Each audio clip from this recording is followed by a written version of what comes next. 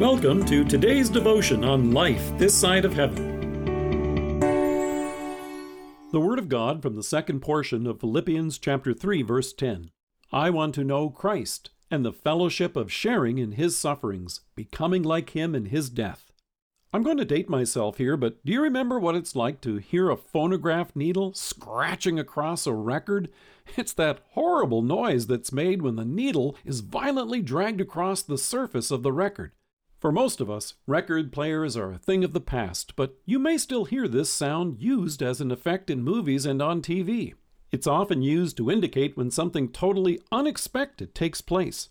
The plot is rolling along when suddenly something shocking occurs. The action takes an unexpected turn. Then, the sound of a needle can be heard tearing across the vinyl record. The background music stops and everything comes to an abrupt and grinding halt. It feels like it should happen here in these words from Paul in Philippians. The apostle has just described how all of his best efforts at achieving self-righteousness before God were worthless. He concludes, I consider them rubbish, that I may gain Christ and be found in Him, not having a righteousness of my own that comes from the law, but that which is through faith in Christ, the righteousness that comes from God and is by faith. And then he goes on to say, I want to know Christ. At this point, you can't help but want to nod your head in agreement. Then he goes on to say, and the power of His resurrection, and we nod again. But then he goes on to add that he wants to know the fellowship of sharing in His sufferings. That's where you can almost hear the screeching sound of the needle scratching across the record. What Paul says sounds so unexpected, you can't help but pull your head back and ask, wait, what? Now, Paul isn't saying that you and I should seek after suffering. There's no need. It will find us all by itself. It's part of living in this fallen world. And as much as our culture would like to hold its breath as if it will make it go away, suffering is a familiar part of living on this side of heaven. But the apostle points to how this suffering can actually serve us and be useful.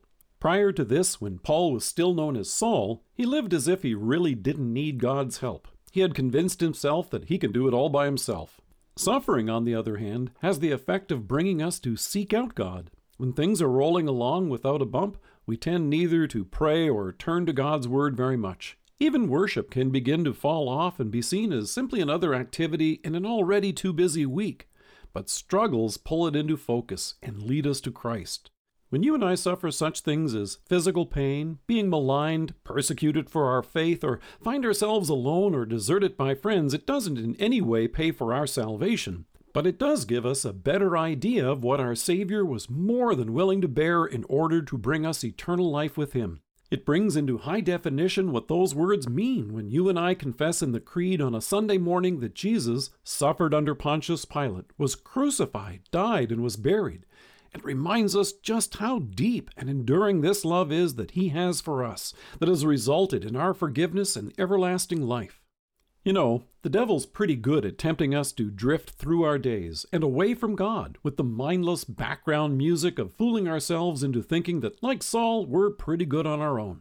It's at times like that the jarring effect of the unexpected is like a needle scratching a record. It wakes us up, it brings us to call out to God, and it reminds us of how much we depend upon our loving Savior, and it leads us to seek Him in His Word and in worship.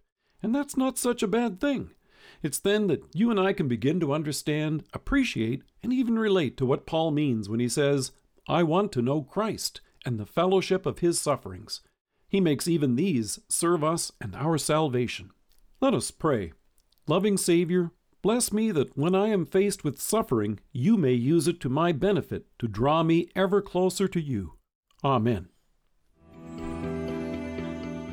Thank you for joining us. If you're listening to us by podcast or on Alexa, we invite you to browse the resources that are available on our site at lifethissideofheaven.org. God bless you and have a great day.